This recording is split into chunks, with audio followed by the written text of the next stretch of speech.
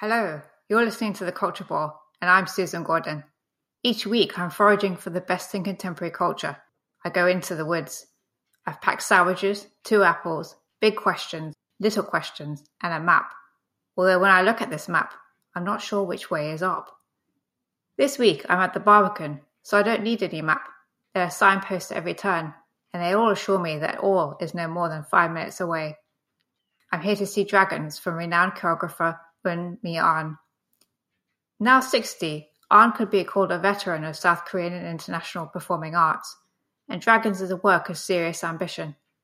Yet its starting point was straightforward. It was, she says, to invite young dancers from all over Asia to make a piece together. 5 years on, Dragons is enjoying its UK premiere. It's a feast of ideas which sates the intellectual thirst of science fiction. Costume and movement combine to mould a strange new shape, an invention that is all at once alien, animal, human, and gliding across the stage. Dragons is equally comfortable serving simple pleasures. The colours are uniformly electric, jumps and turns exuberant. One has a sense that the company is a young partnership growing in strength. Ahn, who performs in the piece too, is free from the self-consciousness which can haunt contemporary dance. But while the unabashed quality of her dancers may belong to their youth, they are all in their early 20s. For Ahn, I attribute it to a mastery of her form. Dragons is tightly controlled with a fast turnover of set pieces contained in 75 minutes, yet it's also the work of a visionary with an unassailable sense of play. It is infused with a childlike joy that reminds me that as adults, we don't have to give up this sense of play. We can reach for it and hold on to it, as Ahn does. Screen visuals bring us swaying plants, a coral floor maybe, or bubbles, drawing a connection between the rhythms of nature and the professionals on stage.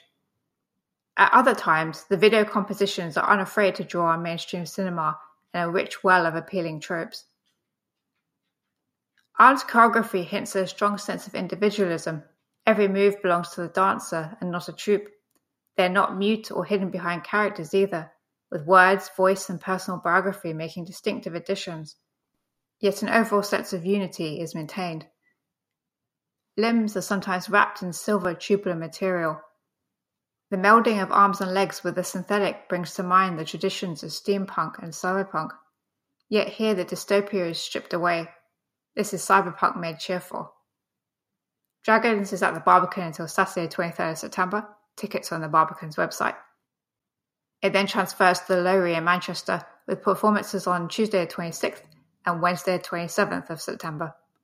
Thank you for listening, and please do join me next time as we go into the woods with the Culture Bore.